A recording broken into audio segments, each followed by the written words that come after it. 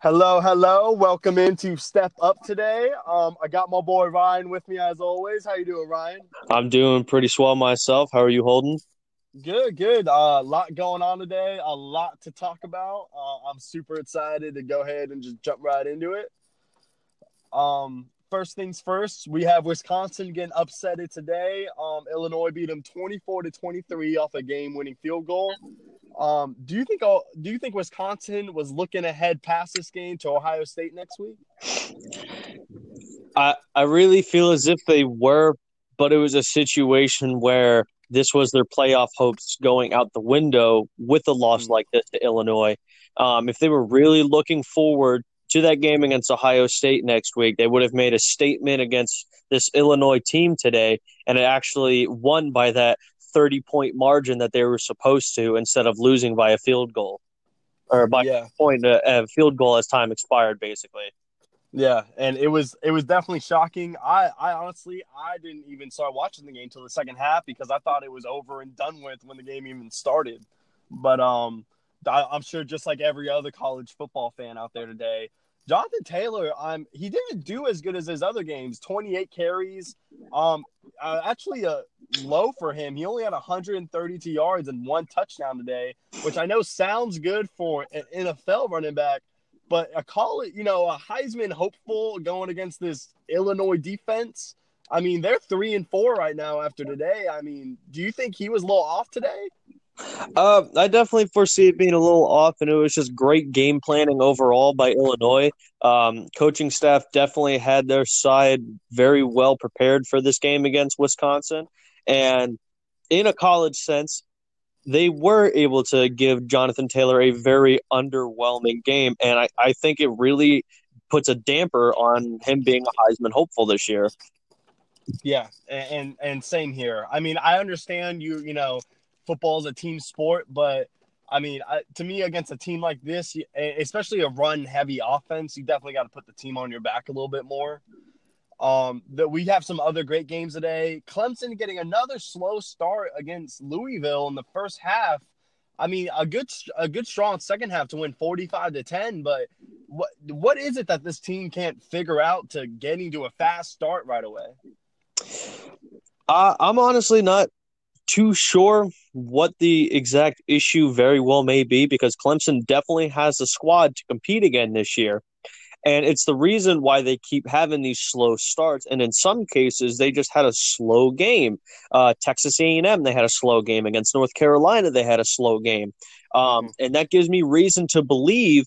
And even Tim Tebow came out and said it himself that Clemson has a great chance of falling out of the top four and not making the playoffs this year. I think they personally may lose two games this season, one in the regular season. They might even lose the ACC championship on a limb. Yeah, and I definitely agree. Definitely agree to that. They just need to be more prepared, more blood heavy like they were last season. I just don't see that killer instinct. Especially the defensive line after losing everyone they did last year to the draft. Definitely need to see a little bit more out of Dabo preparing his team. I And understand you're going against a team like Louisville, but still, I mean, this is your competition right now. So to me, to show that you're the reigning national championship, you need to show that you're killing teams to play against Alabama and LSU and Ohio State. And that's the reason why LSU was able to jump them after the win against Florida. Yeah, and to me, there's an argument this week that Ohio State should even jump them after blowing out Northwestern last night. So we'll definitely see on Sunday at 1 o'clock, but be interesting. Oh, absolutely. And I agree. I think Ohio State should probably jump up to that three spot and make a case for Clemson to hit that four seed. Yeah, but we have other games going on right now as the podcast is flowing. LSU beating Mississippi State 6-0. Washington beating Oregon right now 14-7, and SMU of course up 10-0 against Temple. SMU undefeated of course so far this year. And then also we do have Baylor winning 7-6 against Oklahoma State. These are actually some good games to watch. Baylor, SMU, both undefeated teams. And of course, Oregon, Washington, the rivalry in the Pac-12 there, also a good game to watch. But I'm interested to see if LSU keeps the gas on the pedal instead of taking it off to show a statement game today against Mississippi State in order to prepare for Auburn next week. And they definitely need to. It's kind of like a similar situation with Wisconsin, where you're coming off that win against a previous ranked 7 seed Florida. Be it that the Gators were not at full strength. Obviously, missing Franks has kind of put a damper on that Gators offense, Yep. even though they are still playing great football. But that just shows that you could use quarterbacks there. It is a system that is meant for that. So if I'm LSU and I'm Ed Orgeron, I'm keeping on the gas this week against Mississippi State to keep proving that LSU is a potential contender this year. If not, then I'd really start to question if they'd actually have a chance against Auburn next week. Yeah, and even Alabama the following week. So I understand.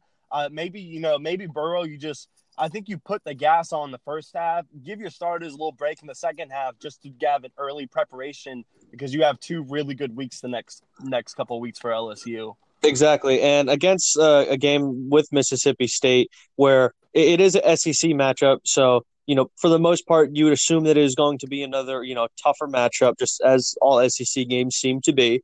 But if I'm Joe Burrow, I keep increasing my Heisman resume. He has the most passing touchdowns in the FBS this year. Yeah, and not even your Heisman, I mean your draft stock too as well.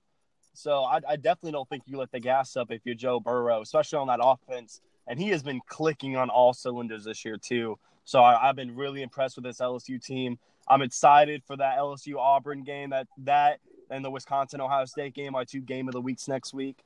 Moving into Kentucky and Georgia, this game at 6 o'clock Eastern time. Georgia hosting Kentucky. How do you think Georgia bounces back this week and sets a statement game that they are a title contender, or do you think it's just the same predictable offense we've seen so far this whole season? I'm expecting another predictable offensive scenario for the Georgia Bulldogs. I'm expecting this game to be a little sloppier than we've seen from them, being with the tropical storm actually coming through the area. So expect to see a lot of ground football. But I'm expecting them to bounce back this week. I do expect them to beat Kentucky, with the game being in Athens, Georgia.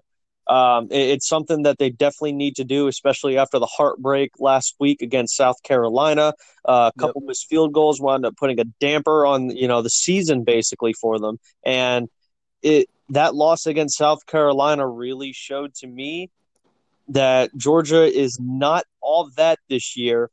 And through a couple miscues from Notre Dame, I think Notre Dame probably should have won that football game earlier in the year as well. Yeah, and that was another game in Athens. So it seems like the home field advantage isn't even working for this team right now. I do expect Georgia to bounce back. I expect it to be a close game, especially with the sloppy weather, like you said, run football. Kentucky with the dual threat quarterback they have, I think they run it a little bit better than Georgia. Just Georgia's defense, I think, steps up big today for them, and I think the defense wins it for them today in a close one. And that's what needs to happen if they want to potentially make a case to make it to the SEC championship game. Yep. And so now let's go ahead and jump in our game of the week. We have 16 ranked Michigan Wolverines with Penn State hosting them, number 7. Penn State undefeated this year. What do you expect out of Michigan? Michigan has a couple. They're only one loss to undefeated Iowa team who was undefeated at the time. But if they win this game and they beat an undefeated Notre Dame team next week, they could potentially, Jim Harbaugh could turn his whole career around this whole year. But what do you expect out of this game tonight? This is going to have to be a huge, and I can't stress this enough, huge statement from Jim Harbaugh and the Wolverines. Now, if I'm not mistaken, this game is at Penn State, so it will not be in the big house. So it's going to be a little difficult. But since Joe Pa actually departed from Penn State, they really have not been that same dynamic football team, whereas we've seen a lot of dynamic players come out of there, being a Saquon Barkley and a Miles Sanders over the past couple of years, just to name a couple. They still are playing decent enough football to keep themselves in a top 10 scenario week in and week out, and they do know how to actually bring it down to crunch time and hold out in some of these games. I think Iowa's only loss did come from Penn State, if I'm not mistaken. Yep. And this is just if Michigan wants to actually compete and meet Ohio State in a Big Ten championship game, they need to win this game against Penn State tonight. Yeah, and they definitely do. Especially to me, so this is Penn State's whiteout game of the year. So that crowd is going to be 10 times more electrified than they ever are. To me, if Jim Harbaugh, you have to win this game. I think this is, to me, there's no more excuses. You have your recruits on the football field right now. Everyone you recruited, there's no one from the past years before you were there. I think it's time for you to step in, make a statement. Because if not, I think your head coaching job, I don't think you're worth $7 million if you lose this game and then you lose Notre Dame, and I think they'll lose Ohio State. I mean, that's 4 losses this year. I'm not paying someone $7 million to deliver me 4 losses with not even a Big Ten championship yet. I mean, to me, it's just unbelievable that this guy may still even have a job next year.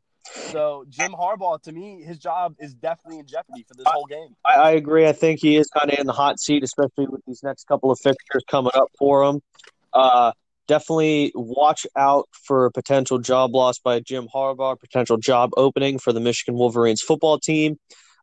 Just with what we have seen in the past couple seasons from Michigan, they have played electric football, but they cannot win the big games, and it's been a consistent pattern for that football team.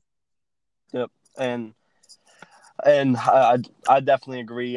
Definitely need to see some fire out of Shea Patterson tonight too. Let me go ahead and get your who is your lock for this game for tonight? Who are you going with, the Penn State, or are you going with the Wolverines tonight? I'm gonna go with the Homestead and the Nittany Lions tonight. I think the whiteout is actually just going to be a little too extensive for the Wolverines.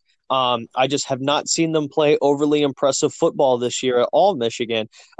They even had to go into, if I'm not mistaken, it might have been double overtime against Army. And Army wound up losing off of a missed field goal, and regulation is wound up what happening. And I really was hoping that field goal was going to go in. I'm one who I like to see upsets. Just, barring I don't necessarily have a favorite in terms of college football, but I just think the home atmosphere for Penn State is going to provide exactly what they're needing, and they're going to play, use a pun here, whites out football against the Michigan Wolverines. I like it. Just to correct, the Michigan's only loss was to Wisconsin this year. Oh no, I was saying it lost to Army. Oh, okay, gotcha. But to me, I have no confidence in this Michigan team anymore. None at all. To me, Shea Patterson is not. To me, I don't even think he should be the starting quarterback for Michigan. I think Michigan could do a lot better in finding a better quarterback. Tonight, I'm expecting Penn State. KJ Hamler, he's leading the whole Big Ten in yards per catch with 17.5.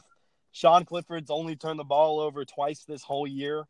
I expect Penn State, the number 3 rush defense in the nation, to shut down Michigan, make Shea Patterson throw the ball, who is contagious of making mistakes. I think he makes a lot of mistakes tonight. I think the crowd is too loud for him, and I think Penn State actually beats the spread tonight of 7 points. I think they win by 2 touchdowns tonight.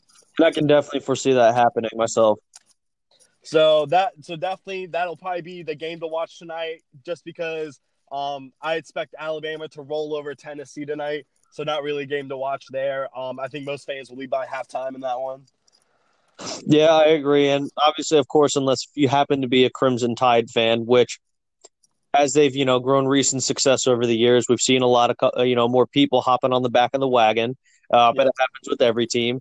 So if you're a Crimson Tide fan, obviously you're going to enjoy the stomping they're going to produce in Tennessee tonight. But we would also love to see an upset in that sense too. At least I would myself. Yeah, nothing better to me than an Alabama losing. So would actually love an upset. But I think moving on from college football, let's go ahead and talk about these the MLB playoffs. We have the Yankees and Astros last night. Yankees ended up winning 4-1. Yankees started off sloppy though with in the first inning they had a wild pitch and a pass ball that led Springer to score. But then the Yankees in the bottom of the first, I mean, they had 2 home runs, including Aaron Hicks with a 3-run homer. Verlander got destroyed last night. Is this new life for New York City right now? I think it could potentially be new life for New York City, and correct me if I'm wrong. I think both games the Yankees have won have come against Justin Verlander while he was on the mound. Uh, I believe so. Yes. so that makes me question whether or not if Verlander has what it takes to keep going in the postseason, even though he is a phenomenal pitcher and he was season long this year.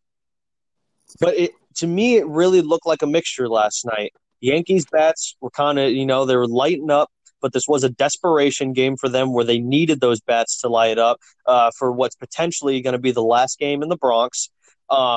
So it's really a mixture. I want to see, just depending on who they're going to throw in the bullpen tonight, whether it's Zach Greinke, if it's Garrett Cole, you can just toss the Yankees' chances out the window. 16-0 in their last 16 starts when Garrett Cole pitches the Astros. So this just end. Brad Peacock, a reliever for the Astros, will be starting pitching.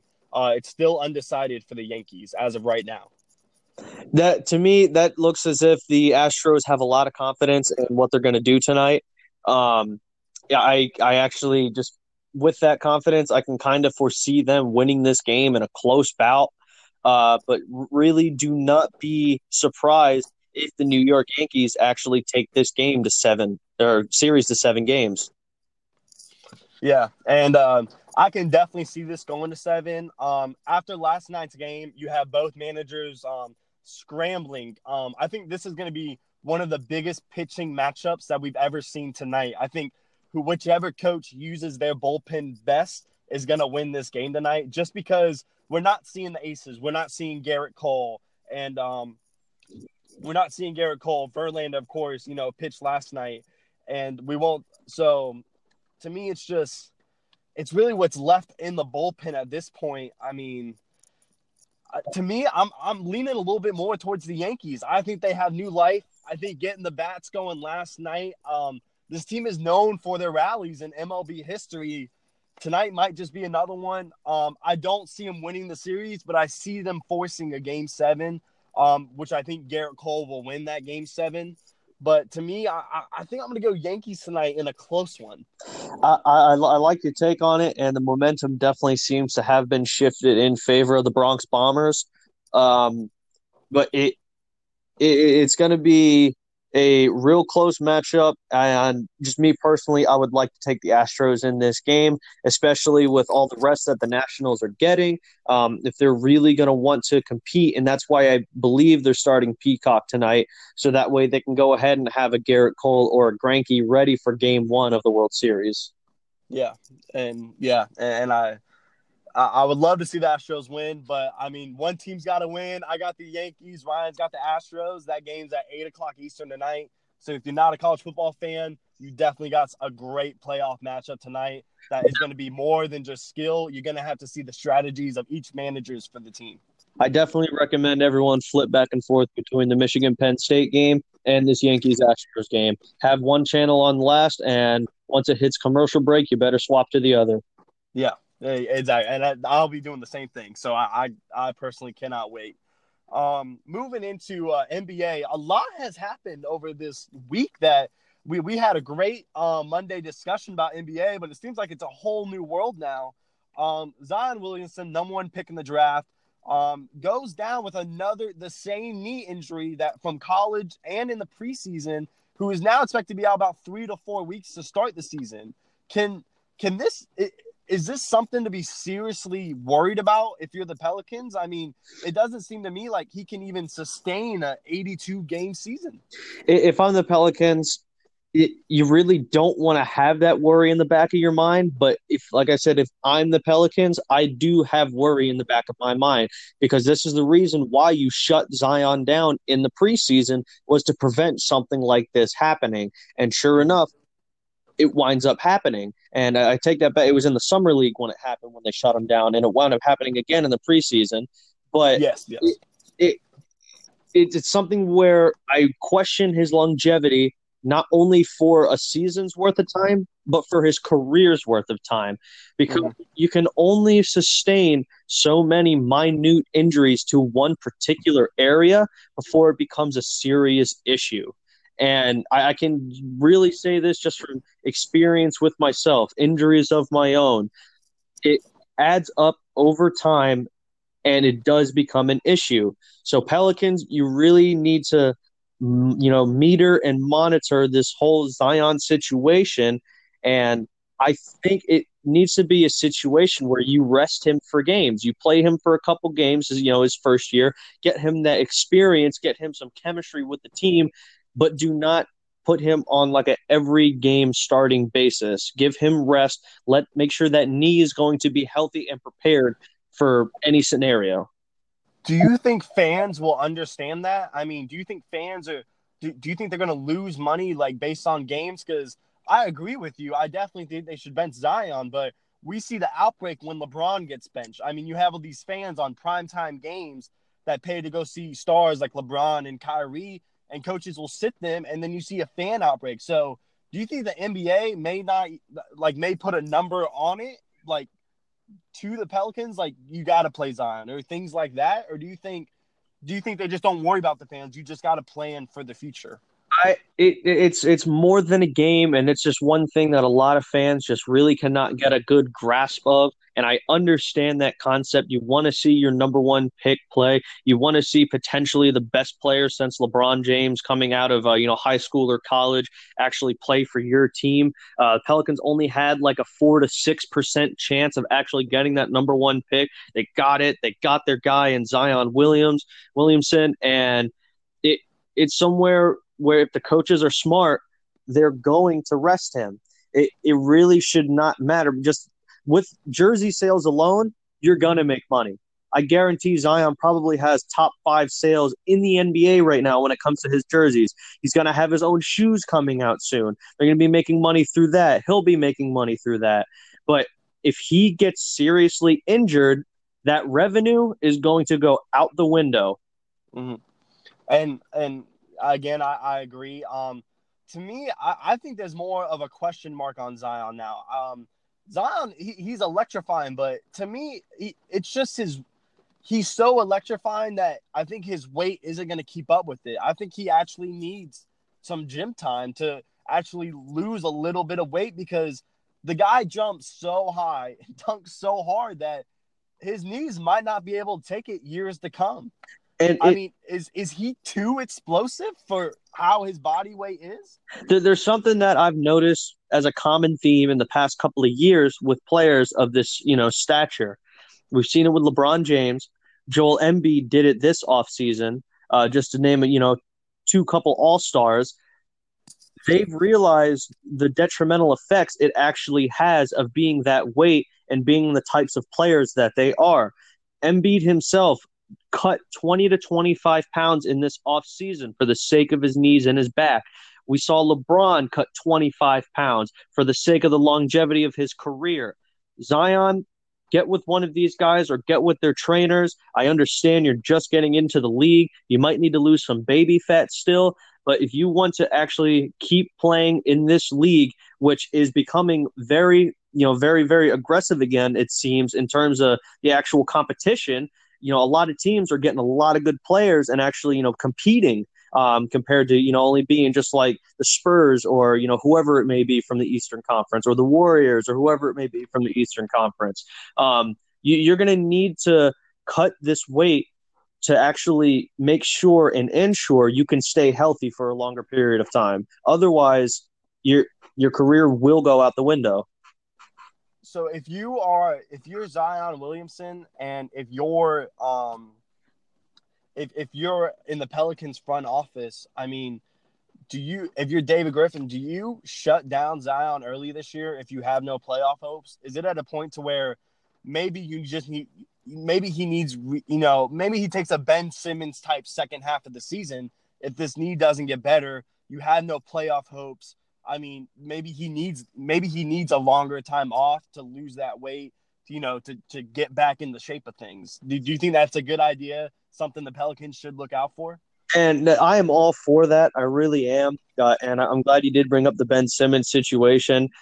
Him just, taking that time off and he's been, phenomenal. Obviously, he's been working on his shooting, but he's still an all-star, Ben Simmons, and he did take that time off to go ahead and get healthy. I still want to see Zion get some minutes this year, but do not overload this kid with minutes because it just does not deem as if he will be healthy all season. Yeah, and I hope the best for him. I'm a big Zion fan myself. I love the explosiveness. I'm a big Lonzo fan too. The fact that he's shying himself away from, his dad LeVar and his crazy self. I got all the hope in the world for this team, especially a leader like JJ Redick. Really hope to see the Pelicans hopefully make a playoff push. Speaking of playoff pushes, are the Warriors going to make the playoffs this year? Jay Williams, one of the best ESPN basketball analysts out there, did not have them in his top 8. I mean, are there 8 teams really better than the Warriors? I can see it happening, the Warriors missing the playoffs, for the fact of, one, they're really missing the help of a big man. 2, they really do not have the help on the bench that they've had these past 5 years. And I think just with those 2 reasons alone, it's going to be hard for them to compete. Like, we've seen the league expand out, and in that sense it's become a 3-point shooters league. But if you can't play bully ball underneath the basket, and if you can't attack the basket, that's going to be at least half of your points a game that are going to be cut. And that's going to be very detrimental. We've seen very great poise come out of the Western Conference. I am one to where, just they have, the necessary means in their starting lineup to where they probably should make the playoffs, but it would not be surprising if the Warriors miss the playoffs. And a lot of these players are probably looking for extra rest. And I'm sure they still want to get more rings and whatnot, but I also believe they would love to have an offseason to themselves and their families. And I agree with that. I understand the shopping of you need a big man. I don't think they need to shop D'Angelo Russell right now, though. I don't think you do that with the absence of Klay Thompson, because to me, D'Angelo Russell can be a non-ball dominant player to play along just like Klay Thompson did. I think he's going to learn more and more with the leader Steph Curry is of that team. But you're right. I mean, the post game is a problem. And to me, the biggest question I have from the offseason is Andre Iguodala. To me, you let go of one of your best defenders. I understand the age, but Andre Iguodala showed no signs of slowing down to me this year. I mean, he does get injured every now and then, needs a little bit more rest. But one of your best defenders now, you leave him with Steph Curry, who isn't that great a defender on the Warriors team. So to me, that's a big question mark. But again, you have the trade rumors with Andre Drummond being traded for D'Angelo Russell.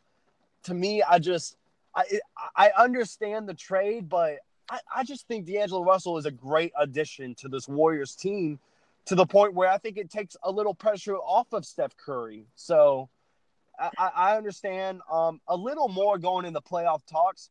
Who needs to prove themselves more this year? Is it Steve Kerr or is it Steph Curry? It's going to be Steph Curry. Steve Kerr has kind of, yes, he did kind of come into a Mark Jackson made scenario, but you still need to be able to coach the team. The one situation where a coach built up a team and wound up not finishing, and it wound up kind of being a flop, even though that team won a Super Bowl, was the John Gruden-led Tampa Bay Bucks, where that team was built by Tony Dungy. However, Steve Kerr has what it takes. We've seen him, do real great with development with some of these young players, like a Quinn Cook, who does now happen to play for the Los Angeles Lakers. And it's not so much Steve Kerr, it's so much that Steph Curry needs to step up, be that superstar that we know he is, because we've seen in the finals. He hasn't won a finals MVP just yet, and he's kind of been lackluster in those bigger games. So you do need to perform a little bit better, Stephen Curry, and at this point in your career, be a role model for this team to help propel them back into the postseason. And I agree, but last thing, I mean, I'm so high on D'Angelo Russell. Is this, if he does stay with the Warriors this year, how much better does he get? This guy has never had, he's never had a leader. He had Kobe Bryant his first year, a dying Kobe Bryant, but this is his first time playing with an all-star point guard. how much better can he get learning from, the all-time Steph Curry, the first unanimous MVP? I think it can really help propel his game a lot because Steph Curry has just a little bit of everything to it. We've seen Steph Curry play defense. Steph Curry, we just know his offense is out of this world. He can dribble the ball. He can get to the basket. He can shoot from anywhere on the floor. It does not matter where he's shooting from. He's in the parking lot in his Ferrari and he's hitting threes. It's ridiculous. D'Angelo Russell can learn a lot and improve his general skill set. And I love D'Angelo Russell. He did come into his own last year in Brooklyn. Unfortunately, there was a situation at an airport where he got caught with some drugs, and that kind of got him sent off the Brooklyn Nets, which, allowed them to make the necessary room for Kyrie and KD. But D'Angelo Russell, I think, will help keep this team in the situation where they will actually still make it into the playoffs. And I definitely agree with you there. So final answer. Do you have the Warriors before the season starts on Monday? Do you have this team making the playoffs this year right now? I do, but I have them only as high as a 4 seed. And I definitely agree with you there. I think Steve Kerr is going to have a little bit. I want to see more out of Steve Kerr because Mark Jackson, he did make this team. And Steve Kerr, to me, he got Kevin, he got gifts and a gift and a gift. And now, you got Cole this year. Santa didn't like you this year. So to me, I need to see the fact that how good of a coach you are. You were coach of the year 2 years in a row. I want to see the potential, and you have to lead this team that I think very well can make the playoffs. I don't think there's 8 teams better than the Warriors. I mean, I just don't. I don't see it. I want to see you get this team ready for the NBA playoffs for another hopeful, championship run that I don't think they have, but I think they can stir up trouble in the playoffs. So I definitely expect the Warriors to be there 100%. And one player who's going to need to make a great role for himself is going to be Kevin Looney for that Warriors big men crew. Yep. Yeah, and he's going to have to learn more and more from Draymond Green. Draymond is going to have to leave this team to be more defensive in order to battle in that Western Conference. Moving on, breaking news today, Pascal Siakam signed a $130 million deal extension with the Raptors for 4 years. Let's be honest, was this worth it? Not for that much. I understand. He did kind of come into his own. He was a most improved player. I personally think the most improved player should have went to D'Angelo Russell. But that's just me. It's somewhere where they could have used that money to get other assets to help, maybe propel them back into the NBA Finals in the Eastern Conference. Because, aside from Lowry, I'm just was never really a huge fan of him, and I'm still not. Van Vliet probably needs to be starting over him. Yeah. The absence of Kawhi is going to be huge. Siakam, I think he has a chance to, help keep this team in contention. But him himself in the future, I just don't foresee it being enough. They really, I'm repeating myself with this, they could have used a lot of that money to get a lot of good players, especially in next year's free agency, where we're going to have a couple big names that are going to be out there. But instead, you go ahead and you take this hit to your salary cap now for getting one guy. What if he happens to underperform this season and takes a regression year because of the absence of Kawhi Leonard? What if that was the reason as to why his game was propelled so much? We obviously won't know until the season starts, but it's a huge gamble by the Raptors. To me, this is definitely a future signing. I think the Raptors see Siakam as their future centerpiece. I just don't see it. I mean, he did have potential last year, but this is a guy that can't guard a best player on a team. We saw it in the year before Kawhi got there. He can't guard LeBron. He can't guard Giannis. He can't guard Ben Simmons. He can't guard these guys. So to me, it's just you overpaid for a guy that Kawhi made look a little better than what he is. I understand his shot's getting better, but I've never seen someone go from underrated to overrated so quickly by a signing.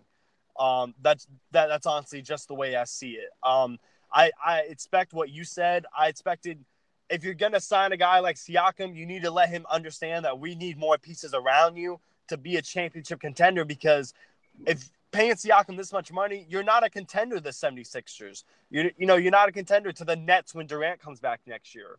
Or even that, I don't even think they're a contender against the Celtics. I think the Celtics are going to be better than what the Raptors bring to the table, and even the Bucks. So to me, the signing, it didn't make you a top team in the East.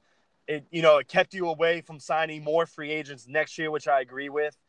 But I just don't like it. I think it was a little overpaid for Siakam, honestly. And I couldn't agree more. So moving in, one guy that hasn't signed a contract yet, who is waiting, Buddy Hield for the Sacramento Kings is looking. Doesn't think $90 million is enough. Do you agree with him? I don't agree with him, actually. This is a young kid who has a fantastic skill set. But if you take this 90 mil on the, what was it? It was 3 or 5 years that it was proposed. Mm-hmm. But you take the 90 mil on that, by the time your contract is up and you've made your $90 million, you are in the middle of your prime. You are guaranteed a max contract extension with any team in the league at that point with how good Buddy Hield actually is. I think really what this shows us is he is selfish and he just wants money at this point. I feel like it's probably has to do with him being in Sacramento, but I don't foresee him getting more money anywhere else he goes. That was a fantastic offer by the Kings to help him get his career out a little bit, try to make a better name for himself and be the leader of that Sacramento Kings team. And like I said, by the time he hit the middle of his prime and his contract was up, he'd probably be making double that LeBron James-esque money with his skill set. And I agree. And to me, the threat of leaving, so I love Buddy Hield's game. I do. To me, he's a lockdown shooter, plays great defense for the Kings. But he is right that, in fact, that free agents don't want to go to Sacramento. I mean, and he went there. So to me, I understand. To me, it seems a little bit more loyalty for him. I do think the $90 million is a good deal for Buddy Hield. But to me, I just don't understand why you would want to leave this team. I mean, the Kings, to me, are going to be the 8th seed this year. I mean, you have Buddy Hield, Bogdanovich, De'Aaron Fox, Marvin Bagley, Harrison Barnes, Kyle Guy, national champion for Virginia. I mean, you have Trevor Ariza on there now, Harry Giles. I mean, and you have Corey Joseph, who was on the Raptors last year. So, to me, you have one of the greatest young rosters there. I mean, Buddy Hield, De'Aaron Fox, Marvin Bagley, none of them are over 25. I mean, or none of them over 26. I mean, to me, I just don't understand why you would want to leave this team. It's just kind of falling back into the sense of him just being, a pocketbook chaser. He wants that big check. He wants to get a bag, but you need to get the bag with your skill set first before you actually get the bag. And it's kind of the same thing, in like a daily working scene too. You got to prove yourself, obviously to your job and whatnot, and actually get that, raise. So this is somewhere where Buddy Hield, he would have been comfortable with $90 million. I know he would have been comfortable with $90 million. If you're not comfortable with $90 million, then go somewhere else. I'm sorry. And when I say go somewhere else, then you're just not worth 90 at all. You're not worth a penny in my book if you're not going to take that deal. It's very arrogant to me that he didn't take this deal from the Kings, especially what you said with the young roster that they have, and just not a smart look on Buddy Hield at all. Yeah, and I agreed with the greed part of it. Bradley Beal locking up a 2-year extension right now, $72 million on Thursday with the Wizards.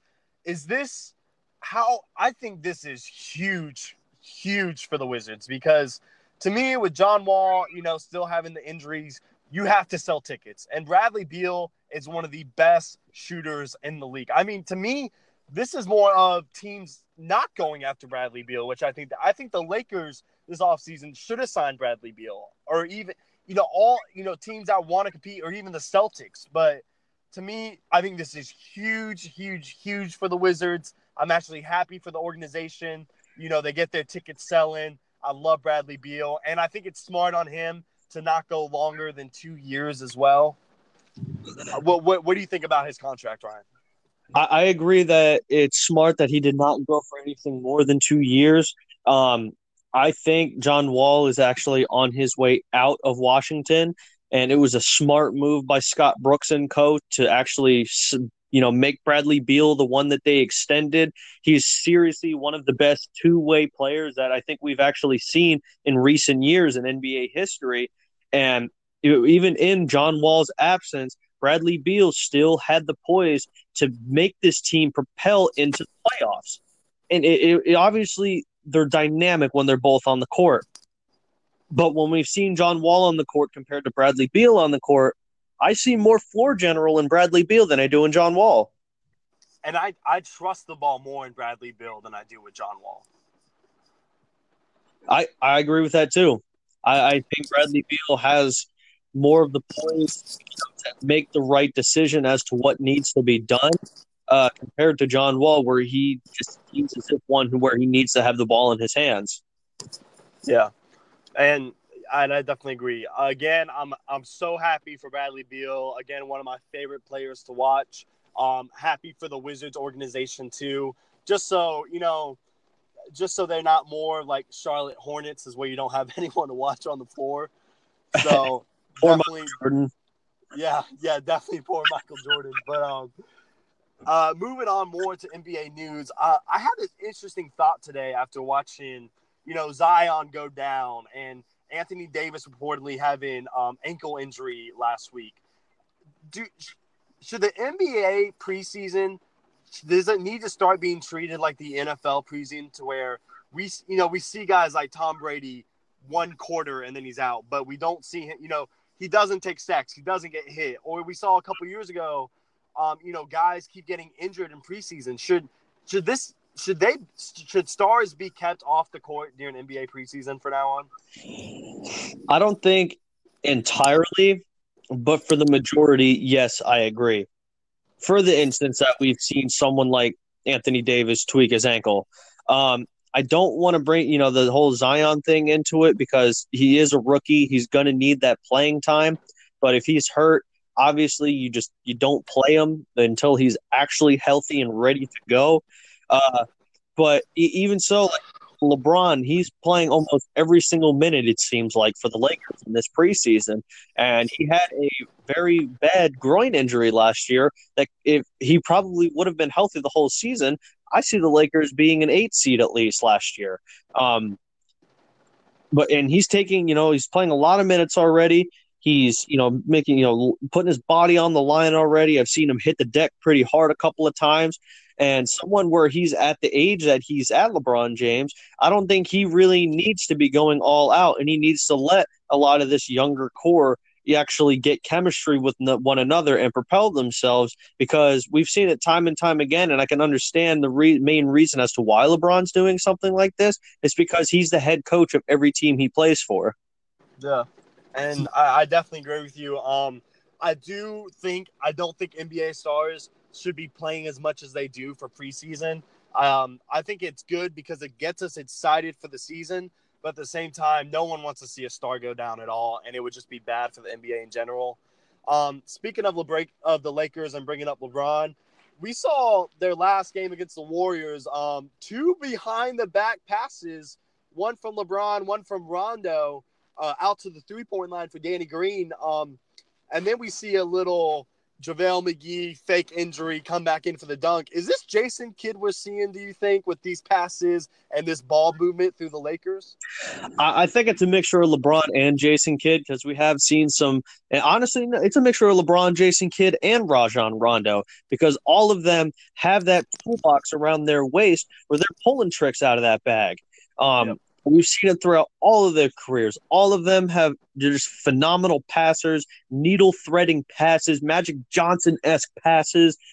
It's absolutely ridiculous. I can actually see a coaching change happening where Frank Vogel goes out and Jason Kidd works his way up. But at that point, it becomes LeBron James' team again. So where Frank Vogel is at, I feel as if he is the head coach, not LeBron James.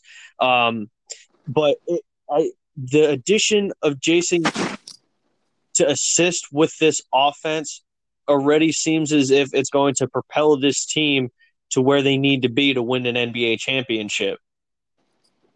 Yep, and I definitely agree. We are definitely going to get more into our NBA pre-talk for opening night on Tuesday. The Raptors having their championship ceremony, their ring ceremony against the Pelicans, which Zion will not be playing in, and then Lakers hosted by the Clippers that night too on Tuesday night. So definitely catch us on Monday for a lot of NBA talk. Our winners of the East and West, the winners of the night too as well, and what to look out for the upcoming season. Speaking of tomorrow we have a lot of NFL to go through. We have our Thursday night recap. Dallas versus Eagles. That's our game of the week. Mahomes' injury and what it means for the Chiefs, and is Kaepernick a question for the Chiefs right now?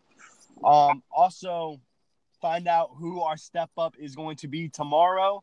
And let's go ahead. Ryan, who is your step up for today? My step up for today is going to be the Michigan Wolverines and Jim Harbaugh. They need to prove tonight and step up that they have what it takes to compete in the Big Ten and actually show poise to push for a national championship. Otherwise, Jim Harbaugh, seat's getting hotter. Eventually, it's going to be ejecto-cito, cuz, and you're gone. Ejecto-cito, you hear that, Jim? I definitely agree with you there. Michigan, this is a must-win game for you tonight. You have to go in full hearts, clear eyes. You got to go in. You have got to win this game against Penn State tonight, especially for Jim Harbaugh. To me, I'm going to go in the baseball direction. I think the Astros bullpen is our step-up winner for today as well. This bullpen they got killed last night, and it wasn't really that close either. It was just bad pitching all around from what I saw. So today, I think this is more of a must-win game for the Astros too, because I don't really want to see a game. I mean, you have the trust in Garrett Cole for Game 7, but it's the two best words in sports, and you never know what is going to happen. So tonight, Astros bullpen, you have got to go in. You have got to win this game against the Yankees. Go get that World Series win over the Nationals, which I think will happen. So Astros got to step up tonight. Absolutely. And if the Yankees do happen to take this game and push it into Game 7, the momentum is all in the favor of those Bronx Bombers for Game 7. Yep. And it'll definitely be a great Game 7 if we do get to see one. Definitely can't wait to see that. Again, just want to let everyone know, catch us tomorrow. Episode will be released before game times with game picks, what to watch out for everything tomorrow. Ryan, always a pleasure doing this, man. Can't wait for tomorrow just to, be at the debate table, talk up some football all day. Yes, sir. I cannot wait. And as always, your boys from Step Up. We hope everybody has a great listen. Hope you enjoy the rest of your weekend, these fantastic games tonight, and we will see you all tomorrow. All right. Y'all have a good night.